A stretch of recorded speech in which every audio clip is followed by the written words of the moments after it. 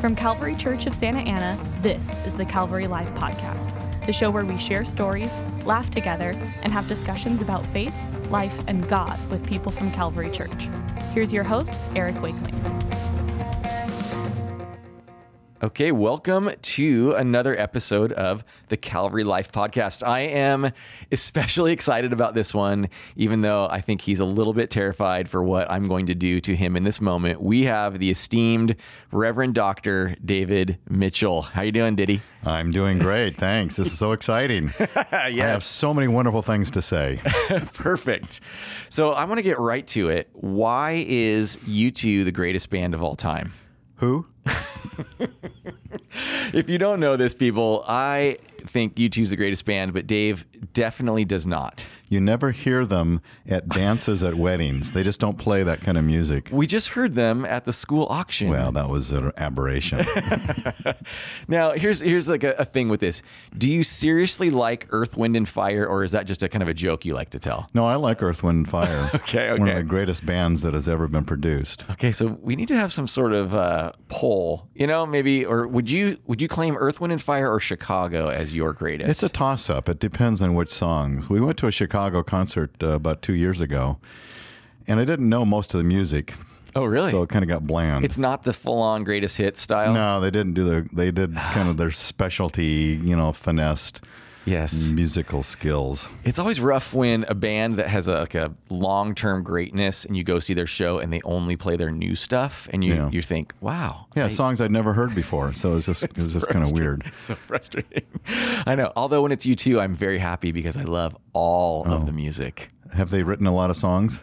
They have, actually. Oh, have they? U2? Okay. They've been around since 1979, Dave. It's not like they're some nouveau band, you know? They're kind of old now, aren't they? They're super old. They're getting way up there. Yeah, Well, Chicago's very old. Yep. Exactly. We're all getting old. We are all getting old. And that is not why I have you here today, Dave. You want to get me before I can't talk anymore? I'm babbling somewhere with a little drool coming down my Yeah, exactly. I hope that everybody understands that Dave and I, we enjoy to rib each other a little bit here and there, but I think we actually have a pretty good rapport. It's all in good fun. That's right. So I'm going to ask one more hard-hitting question here before we get into the meat of it. Why do you ride motorcycles when it's so dangerous, Dave? It's bad for you. Well, it's exhilarating. It's like riding a horse, only in modern day terms.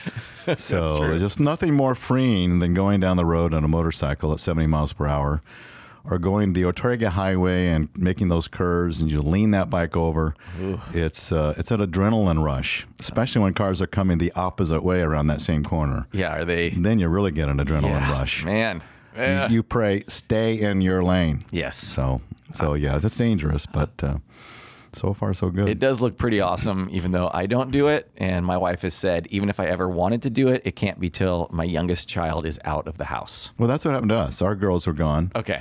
So Joy is kind of on those terms as well. So I get it. I wouldn't, it'd be tragic if anything happened, right. Obviously. But doesn't it feel like it's still going to be tragic after they're out of the house? It's like I'm done at that point. I've used my usefulness is complete. Well, there's always the risk. But the upside is just the challenge. This last summer, Fern and I, Dave and I, went 5,600 miles across America. Wow, that's and you see things, you smell things, you sense things that you can't get in the steel cage. That makes sense. Yeah. That does make sense. That's a long way. I mean, I do not get quite that far on my bicycle. Yeah. As much as I'd like to. Yes, it was a long trip. I don't recommend it, but okay. It was long. That's good. All right. Well, it is good to have you here. And, I think that I know I've appreciated you so much over the years that I've been here at Calvary, over these 18 plus years for me.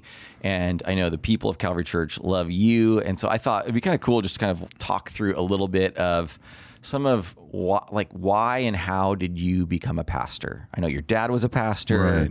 I don't know if that made you less likely to want to be a pastor or more likely, but what was that like for you? Well, I think it made me more likely. Obviously, you have an insight as to what the pastor does because you're the child of the pastor. Mm-hmm. And I think that my dad had a good ministry. He was in his church in Phoenix, something like 30 years. He was the only pastor that church, Bethany Bible Church, had ever had since its inception, which was like 1955. Wow. So I was 4 years old when we moved there to Phoenix, and so watched the church grow from about 70 people to, I don't know, 2,000 or 3,000 people, and they started half a dozen other churches in the Phoenix area. In fact, I think it was Christianity Today that did an article on church denominations, and according to their criterion of what it takes to be a denomination, they called it the Bethany Bible denomination because they had branched out in so many of these other churches, and they'd take pastors in and they'd be like an intern of sorts, train them up, and then send them out and start a church in another surrounding area of the Phoenix community because Phoenix is spread out, and so it was hard to go to Bethany. And so if you multiply that over, it was quite a large group of people that came out of the Bethany Bible Church originally. Oh, that's cool. Were all those churches, do they sort of brand it like Bethany Bible of Gilbert or Bethany Bible? No, it was all the original names? Original names. It was not sort of the Calvary Chapel motto where you go and you sort of know what you're going to get.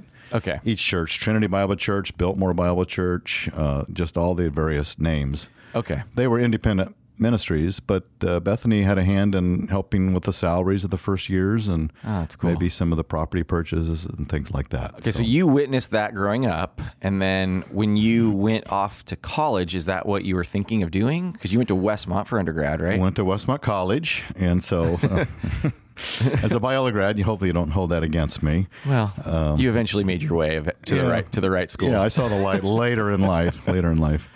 But Westmont, and I was originally wanted to be a lawyer or a psychologist, and so I was a psych major at Westmont, thinking that would be kind of counseling, therapy, that sort of a thing. Which probably ended up still helping you in ministry, right? Well, sure, psychology. You always, it helps me to understand you better. That's part of the, that's a joke. Everybody out there. That question's actually coming, so. No, it does help to understand people. I mean, you want to understand the Word of God, but you also want to understand people. Yeah. What do people need? And so you get some insights, but I'm not a trained psychologist, but it gives you some insight in human behavior. But yeah, my junior year, I felt the call to go into ministry. And this is, I've shared this over the years with the folks at the church, but here's the fascinating thing. That you get that call, you get that sense, this is what God wants me to do, and you figure everything's going to line up perfectly. Yeah. So I'm taking a theology class, my junior year, with a professor who's right out of Harvard Divinity School. Oh, wow. And so he's a really smart guy. And there was 2 tests, a midterm and a final. I took the midterm, and I failed it. And so I was quite dismayed. I thought, well, I can't even pass, basic 101 theology. Yeah. What am I going to do trying to preach God's word? So I went in to talk to the professor about that and explain my situation. I'm planning to go to seminary, to be a pastor. I want to know theology. And then he explained, well, because you failed that class, I think that's maybe God's way of saying this is not really your course of calling, and that God has not called you into the ministry. Oh, man. So that was pretty discouraging originally. So I got a big F on that exam. Now, to explain and rationalize it a little bit, one of the questions was explain the theological meaning of the Scarborough Fair by Simon and Garfunkel. Right. We had never discussed that in the course of that class. And so those are the kinds of things that who cares, right? Yeah, right. Where did that come from? Why is this question even on here? Exactly. And of course, back then, that was a very popular song. Sure. That was a long time ago. It's a good song, a good sounding song. I have not really thought about the meaning of it, so I don't know. I don't even know the words to it, so this is crazy. Oh, man. So anyways, God sort of tests you to see, are you really committed to this? And so it was part of that journey of learning to be committed to something, even when circumstances aren't, everything lining up perfectly for you. Right. Okay. So I applied to Dallas Seminary out of my junior year. You go through all the testing and all that stuff, and was accepted and still pursued it after that. Wait, hold on. Let me go back just a little bit, because let me get a sense of what more was that sense of calling that you felt like you had your junior year, right? What did that look like for you or feel like for you? I think there was kind of a 2-stage thing. I was living what I would consider to be sort of the sitting on the fence, lukewarm, if you can use that term, But that kind of the middle of the road, not fully committed in any direction, just sort of living, enjoying college. You love and believe in God, but you're not necessarily living it all out all the time. You're not full on. And so I remember I had a friend of mine. His name was Bob Barrows, Cliff Barrows' son. There at Westmont, I should say. Okay. And so Bob sits me down in the Jack and Jill Hamburger Shack one day that I think is no longer there. And he gives me kind of the lecture. And Bob's the sweetest guy, but he gave me that lecture of you need to get off the fence and be either committed or just give it up. And it was just enough of a nudge in a God-honoring way, because Bob's a dear guy. And it just pushed me towards the Lord and say, I need to be full on, 100%, give it all. Okay. So following that is when I sensed the call that, God, now what? What do I want to do? I'm being a psychologist, a lawyer. Yeah. And so there was that sense that, I saw the good things that happened in my dad's church. I saw what a healthy family looks like in my home life with my dad and my mom. Mm-hmm. I saw what a healthy church family looks like in my Bethany Bible Church family. Yeah. And how lives can be touched and changed and transformed and grown and relationships worked on. And in the context of such a healthy family, I thought, what better way to serve the Lord and to do something meaningful than to be in a church as a pastor and see if I can't see some of that as a fruit of some of my labor that God would bless as he would see fit to do that. That's cool. Wow. And what a blessing that your family and your home church's example was that good one. Because it seems like more often than not, you kind of hear otherwise, unfortunately, right? Yeah. Oh, absolutely. Because sometimes I feel a little embarrassed, and I don't want to say it, but I grew up in a home where I have no excuses for all my failings in life because it was functional, not perfect, but functional and healthy, and in most every way that you would want that. And the church was the same. Not perfect church. I mean, they certainly, when you have people, you have problems, but clearly presented to me a model of what God could do if you get a group of people that really are striving to serve him and honor him. And so I thought, the local church, I wanted to be a pastor. I didn't want to be a professor. I didn't want to do missionary work. Yeah. I didn't want to be a youth pastor.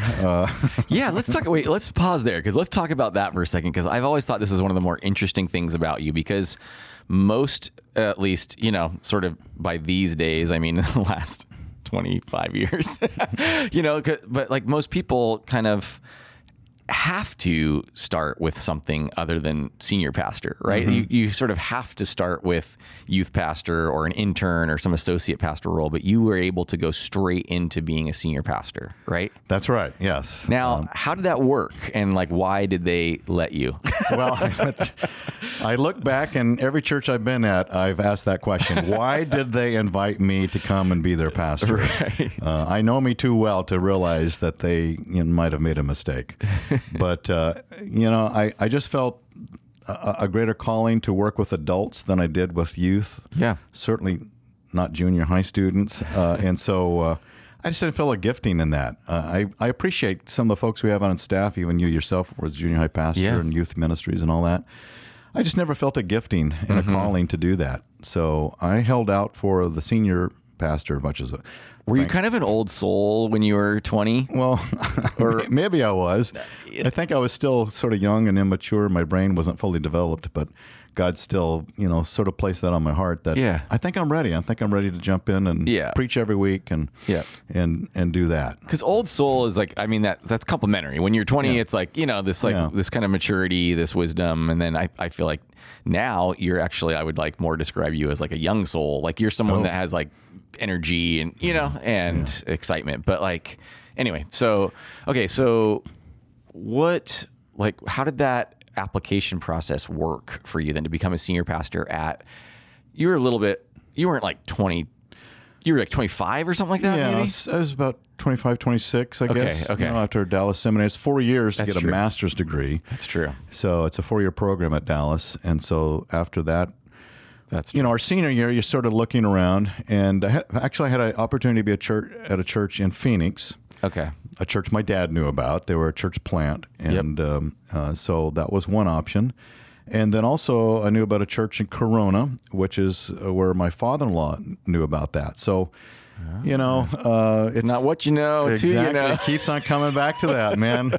You may not have the skill to merit on your own, but if someone else, helps you out, hey, go for it. That's a real thing for anybody, though. I think it's a real thing. Yeah. It's relationships, that comes out of it. So we had the two options. I feared a little bit, candidly, that if I went to Phoenix, I'm kind of always John Mitchell's son. Yep.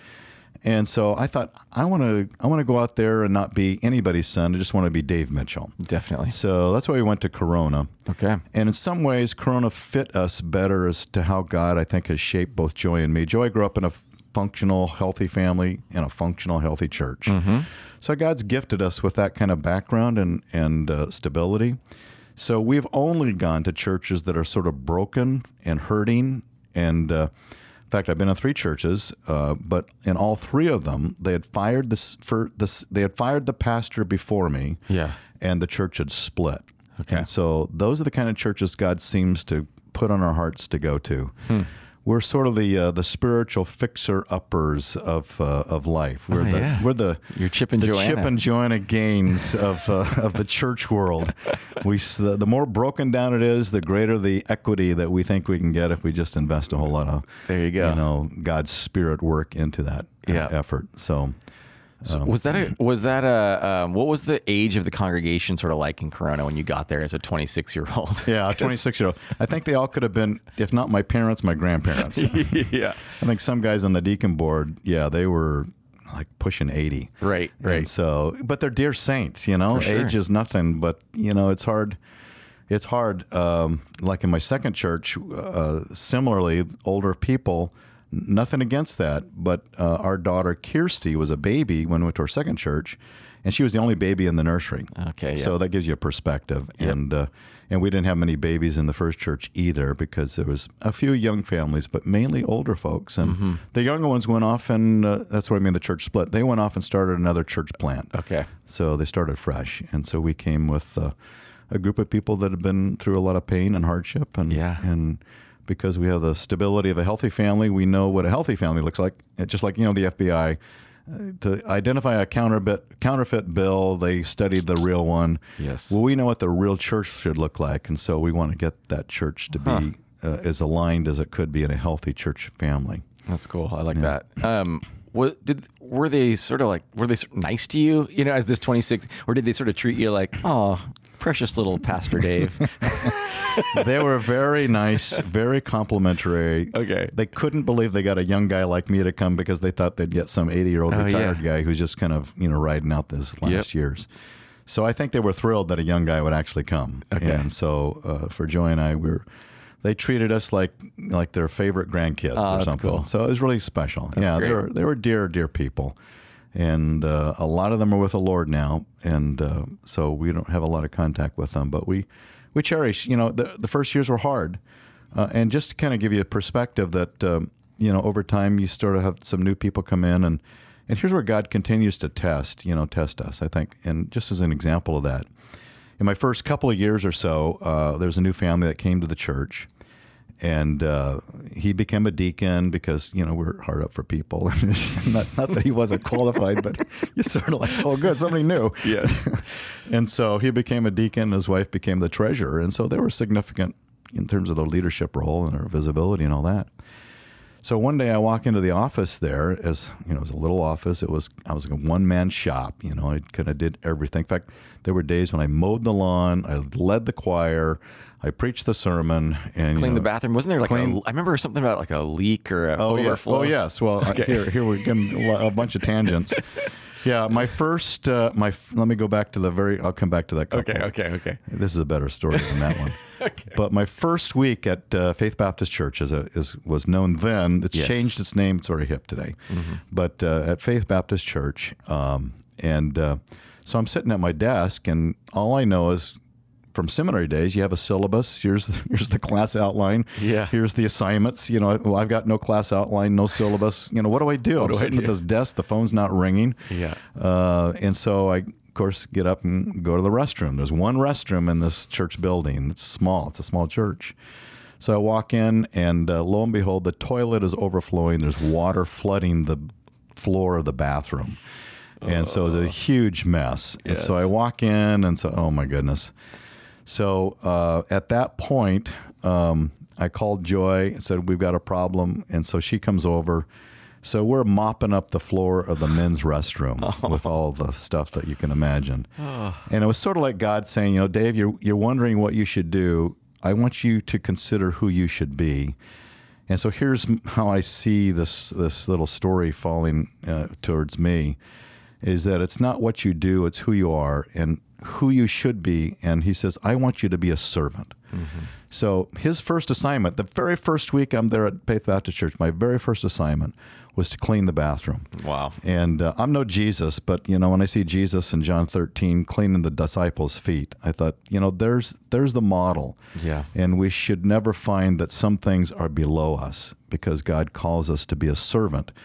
And it's the heart that he cares about more than he cares about skill or gifts in terms of, you know, how we perform. Now, we should have good skill and learn, but basically, if you don't have a good heart in the use of those gifts and skills, then, boy, you're just not going to be, you know, sort of pursuing the things that God has for you. Absolutely. And that's applicable to anybody's job. Yeah, right? absolutely. Yeah. You know, if you're a lawyer, you're a psychologist, as I thought about being, or you're a real estate salesman, or you work at the 7-Eleven, you know, you got to be a servant and be a model to people that are around there. Yeah, that's cool. Now, the interesting thing is that we were called then to another church, which we can talk about later, but just to tie that with that first week, the very last week at my stay there at Faith Baptist Church, I walked into that same bathroom and that same toilet overflowed again. And it was just amazing.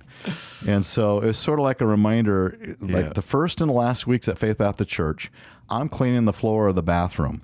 And it's like God says, Dave, you know, to some people, he speaks through God's word, the words of prophecy, through angels. Burning bushes. Yeah, burning bushes. God speaks to me through toilets and that overflow. And so it's kind of this perspective of Dave again. Remember, no matter who you, where you're at, what your job is, you're still my servant. Yeah. So be faithful in those things.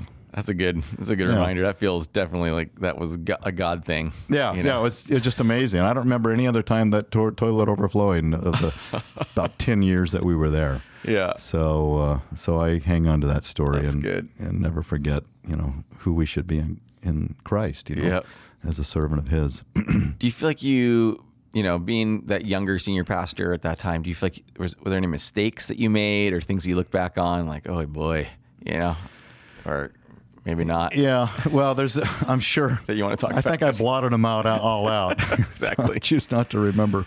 Right. But it's a learning curve. You know, the first deacon meeting, I didn't know what I was doing. Yeah. But you pretend like you you walk in with read confidence. Those financial reports like you know what they say. Oh, yes. Thank you for that budget report. You know, I don't know what you said, but it sounds, as long as we have more in the bank than we did at the, you know, at the end of the month than at the beginning of the month, we're good. Yeah. So I think it was a learning curve of just trying to work with people and trying to understand their needs. I certainly had a lot to learn in terms of, you know, how to teach God's word and how to preach. I'm still trying to figure it all out. But in those early years, you know, I had to preach Sunday morning, Sunday night, Wednesday night, 3 different preparations every single week. I know, that's incredible. For 10 years. And so, you know, you're cranking, I'm going to work on this, now I'm going to work on that, and I'm going to work on that. And so I think learning to discipline myself in terms of time and commitment, because of those days, it was typical to go on a Tuesday or Thursday night and go visit people. Right. So I'd call people up, you know, in the afternoon. Hey, I'd love to come by and visit you at 7:00 tonight, and just sit and have a coffee or just say, how you doing? Necessarily and kind of hang out. Yeah. Or if they're a visitor, you know, I'd call them up and say, I'd love to come visit with you. Thanks for coming to Calvary Church. Thanks for coming to Faith Baptist Church. And so, you know, your day and night, you're trying to do those sort of things, and just be diligent to it. But it was always a struggle to kind of balance the use of time. So right, and family and all that. Family, yeah. And I think just, you know, I was going to mention this couple. I think it was a kind of a wake-up call for me to make sure you stay humble and dependent, because I'm sure I could get full of myself and think, you know, I got this. I don't need you, Lord. I think I'm still where I need to be. This couple this couple is a deacon and treasurer, husband, wife. They say, you know, we're leaving the church. And so I thought, leaving the church? Wait, you're one of our leaders. You're both of our leaders. Yeah. Well, we just think that you don't have what it takes. And so, well, could I hear more about it? Well, we don't have time now. So I went over to their home that next week in the afternoon. For 2 hours, I sat there with my yellow pad taking notes, and a deacon came with me from the church. He's like an elder, but they called it deacons in those days. And so for 2 hours, they told me everything that was wrong with me. Oh, boy. And I suspect that there's some truth in what they were saying in terms of just not zeroing in, taking certain things serious. I used to write a little article in our little newspaper, and it was kind of a tongue-in-cheek, sarcastic kind of a thing. And and they thought that was just silly. I should be more serious. So maybe they had a good point there. But I was just trying to poke fun at at some of the things that churches do, like norms that we have. Norms you have. So I used sort of a sarcastic tone, and so I think learning from that, and so. I think their 2-hour lecture to me was a very humbling thing. And I remember Joy and I, after that, I went home, told Joy about it. I remember us walking up Lincoln Avenue, just sort of thinking, what does the Lord have for us? What is this all about? Mm-hmm. But I felt like it was good because it was a refining thing. Right. It was just to kind of keep your priorities right, keep the emphasis, keep your heart where it needs to be. And I think you need those kind of moments every so often to kind of keep you aligned, because you can kind of wander off. I mean, the Bible is filled with guys that sort of wandered off and didn't take heed some of the difficult conversations that God brings people into your life to give to you. And so you need to say, well, God, what can I learn from this? Right. And maybe there wasn't, maybe it didn't be 2 hours of content, but I'm sure you could find 5 minutes of something that you really need to work on. Absolutely. I'm sure, or more. You mean, how do they come up with 2 hours to talk about me? I didn't know you had that much things that they could talk about. So it's they probably didn't really like Earth, Wind, and Fire, is my guess. That might have been. That might have been. Yeah, that's too worldly for them. Exactly. All right, so then you go to Lodi, and so 10 years in Corona, then you go to Lodi, which we've all heard you talk about, little lovable Lodi. No, livable. Did you say livable? Oh, little. I said no, not little. Come on, it's livable, lovable Lodi. That's their. I think you'll see it on a sign up there somewhere. That's true. I think I was maybe driving too fast, missed it. Oh, it's easy to miss it. That's like 2 turnoffs on the 5 freeway. Exactly. So, but that probably had like this. Was there good and bad to the small town kind of feel of that? Yeah. It was a very conservative town. Our first, I think it was our first 4th of July there was a John Birch parade. I don't know if anybody knows who John Birch is. But I don't, unfortunately. Unfortunately. I don't know. Comes out of a very conservative political bent. And I'm not saying that they're all wrong, but I've never seen a John Birch parade anywhere. I didn't even know they had them, but they had them there. And it's very, very ultra-conservative, political and angle on things. And yet the community, is old. It was old Russian German community. Okay. And a lot of them migrated, of course, somewhere from Russia to North Dakota, and then had the big drought or whatever happened there, and so a lot of them migrated to Lodi of all places. How they found Lodi, I don't know. So they came there, and we were used to the sort of the busy freeway, hectic life of Southern California. Yeah. And it just felt like a shock to our system to go to Lodi. Because you can go from one side of the town in 10 minutes. Okay. And so it's a very different pace of life. And it was kind of an adjustment for us. It was hard. It was hard to leave Corona because we had a few hundred people there when we finally left. And they loved us and we loved them. And it was a hard thing to sever that relationship in that way.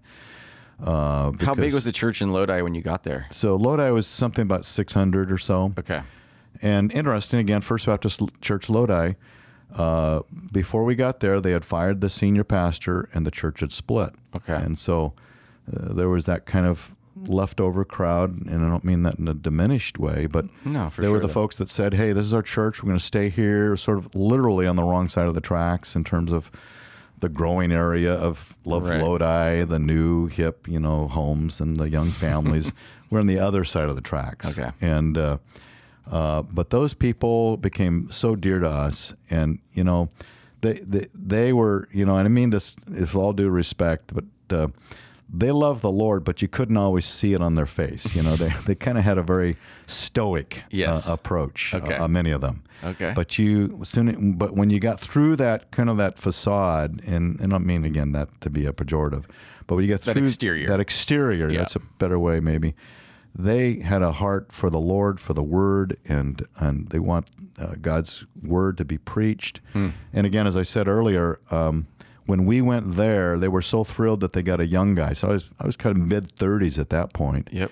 And they couldn't believe they got a young couple with 2 little kids, and Kirsty was the only baby in the nursery. Yeah. So they were thrilled, and cool. so we were glad that they were glad, of course. And did you get love with food there? Did they love you? Oh, with food? Yeah. Coogan. You ever heard of Coogan? No, I haven't. Oh, Coogan is this sort of pastry dish that the Germans would. It's like a crust on the bottom, and sort of a jelly with various fruit items, peaches and apples, and it's very delicious. Nice. I don't know if you can get Coogan around here, but it's a big thing up there in Lodi. All right. So they'd make these Coogans. In fact, we'd have dinners in the basement. We had a basement in our church there. And they would sing German songs in that, because these are old German people, and German is, many of them, this is their first language. Were you just trying to keep up, sort of like what's happening right now? This is otherworldly. This is like I'm in a foreign country. Yes, so great. But they just, they loved the Lord, and they loved their traditions, and so we, ate the Coogan and enjoyed their German food and their German singing and language, and so they were dear people in that sense. Yeah. And so they were very kind and supportive of us. Yeah. We felt very accepted. That's good. Even though we're kind of outsiders from Southern California. Yep. So. All right. Now, I don't want to move it too quickly, but at the same time, okay, so you serve there for 10 years, and then you go, we know you come to Calvary Church, but for you, that was probably like a big sort of just life decision to have to make, because now your kids are, yes, like early teens, right? Yeah. I think Jessica was just starting 8th grade. Right, that's right. Kirsty was about 5th grade, I think. Yeah. Okay, so that's a way different life stage than when they're babies, and then you've coming from this church at maybe definitely not like the Calvary Church kind of size, but still like a decent sized church. But like you could probably feel a little more kind of just at home with that group of people, right? Yeah, we felt at the time we could have stayed there for the rest of our lives. We had about 4 on our staff together. Yeah, so we had fun. We'd go in the gym and play basketball and foosball and things like that. It's just we just had fun. Yeah. Of course, we did the Lord's work. Yes, beyond the fun, of course. No, I know what you mean. Had all the priorities, but we were pleasantly going about our business and got a call actually from 2 churches at the same time, and which is crazy. And because I hadn't really submitted my name, and one was Calvary Church, and another was Evangelical Free Church of Fullerton. Yeah. They were both looking for pastors. I mean, David Hawking had left and Chuck Swindoll had left there in Fullerton. And so we actually entertained a couple of visits with both entities. And it was just surreal, because these are, big churches. Yeah, big-time teachers. Chuck Swindoll is, legendary. Yeah, well, right? He still is. I have the highest respect for Chuck Swindoll. And so I thought, my goodness, why are they talking to me? This is crazy. So we... started that journey of entertaining. I thought, well, okay, my dad would always say, little green light, red light. As long as you get a green light, keep on going until you get the red light. Mm-hmm. And so we kind of lived by that, the green light. Okay, we'll talk. Okay, we'll come down, we'll meet, we'll discuss and see where things are at and so forth. And so we just kept on walking by faith, that would be what God would have us to do. And again, it's just the hardest thing to say, here's what God wants me to do. This is God's will. It's just so hard to be that specific outside of a donkey telling you that, like in the Old Testament, or writing on the wall somewhere. Yep. But otherwise, you sort of read your own heart and your mind. You talk to counsel of others. But it was hard. And so we came down here, preached, did all the candidating stuff you would do. And Calvary was moving a little bit faster than Fullerton, and that's fine, because I think we felt more of the call, because Calvary had the kind of makeup of what we were used to going into. That is that a little more brokenness, and some division and so forth. So it was more of I mean, respectfully, kind of a fixer-upper in terms of turning it around. Yeah, people were in a good direction. People were hurting, and like a lot of people had left, and it needed there was a lot of pain, and we saw it after my first early years. Saw a lot of anger, a lot of pain that people experienced, and so we wanted to kind of help heal that. So it was hard. It was hard to leave Lodi. I remember the Sunday morning I was going to announce my resignation at Lodi First Baptist Church. Ken Boyd calls me up. 7 o'clock in the morning, I'm sitting in my office, and Ken says to me, "Dave, would you please consider not leaving?" That was the hardest one because we love Ken. Yeah, he was a dear man, just a sainted man in our church. And so I said, I just feel still this call, but, thank you, appreciate it. So those are emotionally difficult, even as I sit here and say that, they're emotionally difficult things to move from one situation to the next. Yeah. But we felt the call, and it was not easy for Joy. And I remember telling our girls, hey, we're going to be moving. We had this beautiful home, it was a custom home built there in Lodi. Actually, it was in a suburb of Lodi, Woodbridge. So, okay. Yeah. And so, in fact, there's wine. Oh, Eric, there's wine around here that's from Woodbridge. You might want to check that out. Oh, boy. So in any case, I sat in the bedroom with Jessica and Kirsty and said, hey, I think we're planning to move to Southern California. Oh, Dad, you're kidding. We're not going to really do that. Oh, my. I said, no, I'm sorry. We are. And they just broke down and bawled. Oh, I can still feel that. I still feel that moment in my own heart. How hard that was to tell them that as an 8th grader and a 5th grader, you're leaving all your little friends up here, and you're starting over. Yep. And so that was painful. I bet. I mean, my youngest is 12, so it's like right in that range. Oh, yeah. I can imagine going to Lodi from here. She would just kill me, probably. I wouldn't survive.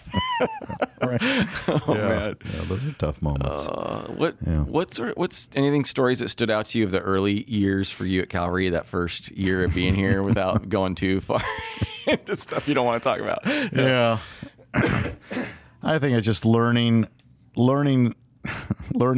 who is Calvary Church and what are they all about, and the challenge of it's hard to know what to say because there were so many challenges. There were so many issues from the past.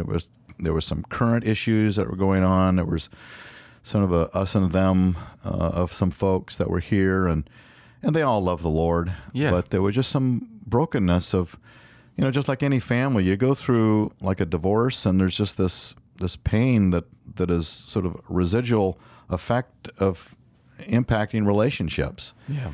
And it was sort of learning who's who, who are the leaders, and there are the elected leaders, and then there's sort of the appointed leaders who've acquired leadership in the church. And so we were trying to decipher between those who the congregation voted to make in leadership, and then there were those who just had acquired it over the course of time and experience in the church. And so it's sort of sorting through all those factors. Yeah, when you've been someplace for 10 years, you sort of know all those nuances of who are these influential people and what it, and intent and stuff like that. But when you're new, you're kind of just trying to figure that out, right? Yeah. So there's a whole lot of time. Who are you again? Oh, okay. Somebody's home and learning about them and so forth. Wow. Yeah. So there's a lot of real.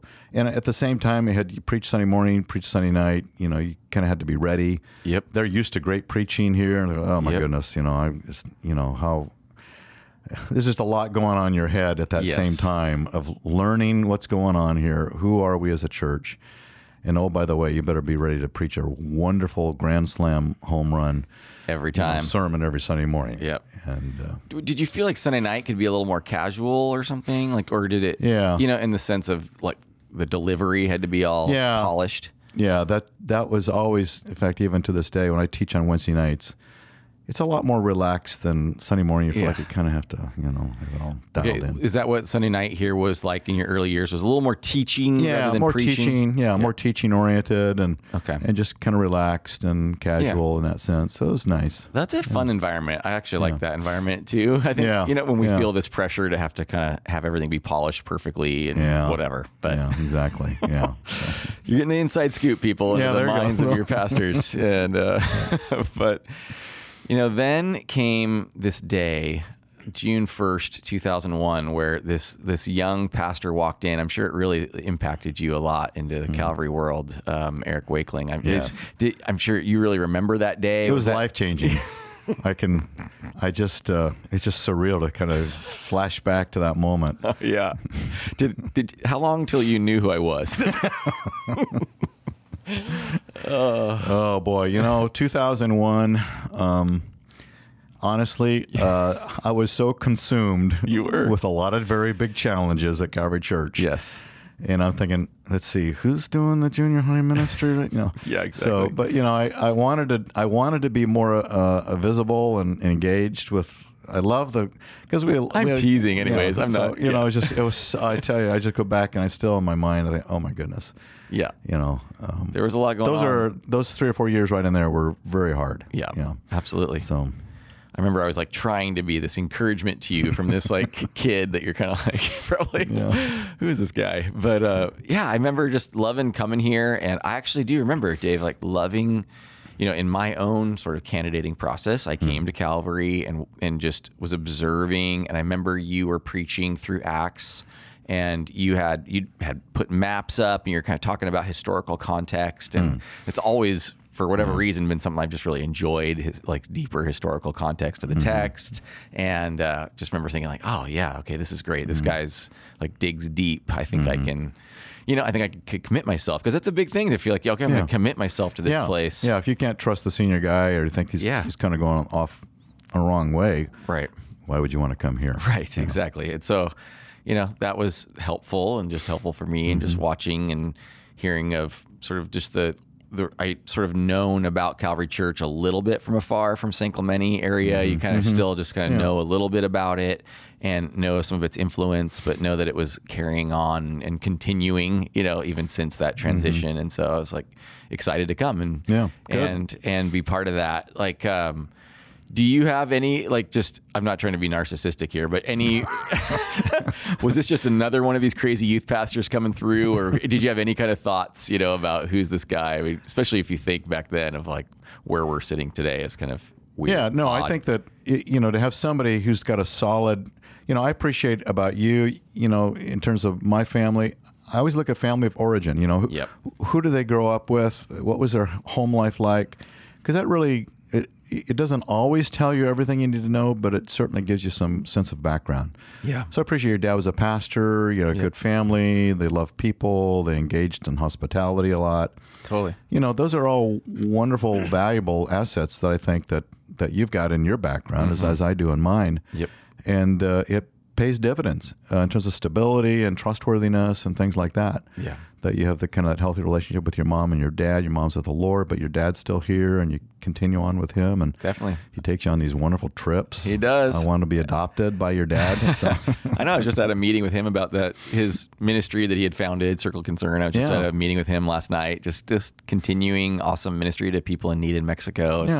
Yeah. So healthy. And your dad's blessing. Continuing on. He's got his own unique way of serving the Lord. Totally. And still, he's still at it. Yep. And that's a good thing. 86 and still at it. So incredible. Hey, incredible. I love it. Yeah. I love it. Well, so that whole, let's get, up to that. We're kind of going a little longer than normal, which is okay. We got a few minutes, but what, this has been good. It's all my fault. It's, I'm the one digging, but, we get to this point of the transition for you of what, moving from senior pastor into your realigning into a different role. What prompted that for you? Kind of what initiated that for you, and maybe and we'll get into how that process was. I'm trying to remember what triggered it. I think when you reach about 64, 65, you sort of, because that number is a number that is used often in terms of retirement changes and things like that, Social Security, Medicare, and all that. So I think that's sort of a check time. Well, let's see. I'm at that age, and maybe it's time for me to think through those issues, because at some point I'm going to have to make a change. Yeah. And what my preference is to make a change, not to just leave and go off and goodbye Calvary Church. Right. We'd love to have some sort of ongoing relationship. And so I chatted with a couple of men. I think Bob Shank was one of them. Yep. Dave Herring was chairman of the board. So for the first year or so of this sort of initial stage, talked with them and kind of got some feedback and what do you think and how would we approach this? Is this a good time? All those kind of background stuff. Yeah. So the wisdom of wise men, wise counsel, to kind of begin. Yeah, you're a man of prayer too. I mean, like prayed about really regularly. God's timing and trying to assess all these things. And with Dave was chairman of the elder board, so trying to get their feedback. And then at some point we brought the elders in on the whole process. Yep.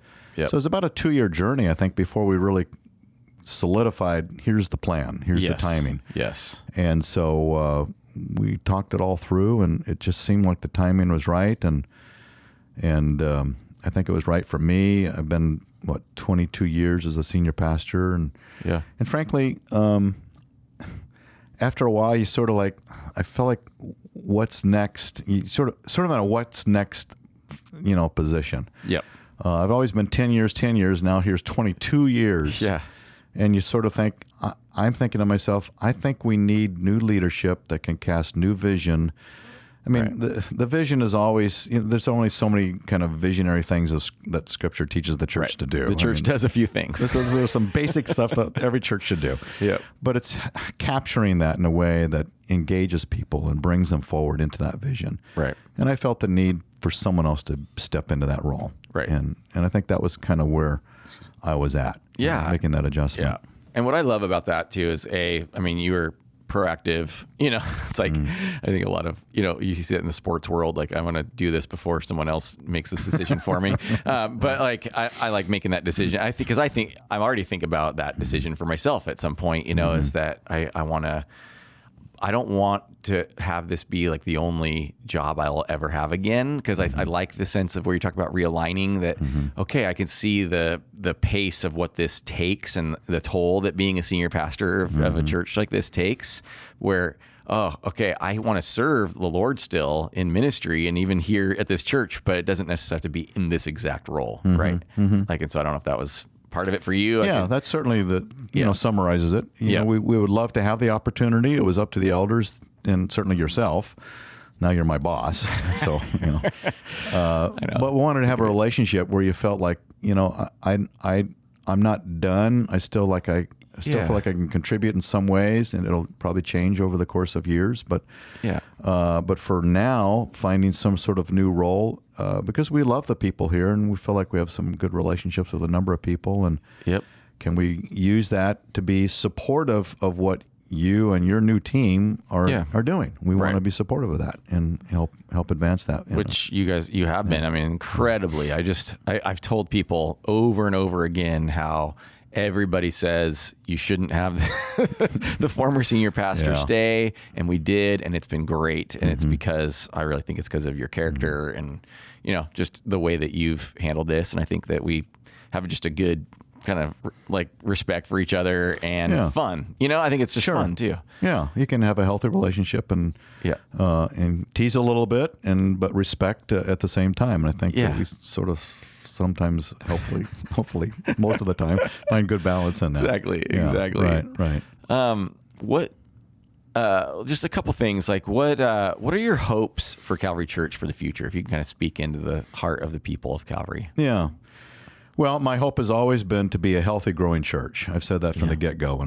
All of my churches, I want this to be a healthy, growing church. And by healthy, that means you're unified, you're loving, you're full of love and grace. I talk about that a lot. Yeah. You're working in the areas of your gift and passion, that people are engaged in ministry in that way. So healthy is where there's the vitality of a person's faith or a group of people's faith. That's collectively a faith of growth and reaching out and not just sort of sit, soak, and sour, but just really reaching out and really serving the Lord. Yeah. So we want that healthy because that brings out growth. Health in our bodies brings about growth. Health in the body of Christ brings about growth. So the more we can be unified and healthily fed through God's Word, through prayer, through evangelism, of reaching unsaved people and the community that needs the Lord, that brings about growth. And so I would want the Calvary Church to continue to have those as primary areas of work, of God's Word, God's people praying, God's people reaching those who need Jesus Christ. And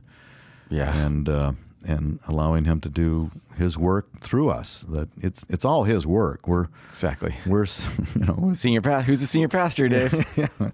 As I have said for the many years, Jesus is the senior pastor. He's the good shepherd. He's the great shepherd. There you go. And I'm his under shepherd. I'm not just as I wasn't. I should say, I in the past was not his assistant senior pastor. I was an assistant to the senior pastor. There you go. There's a difference. So yeah, I love that. Absolutely.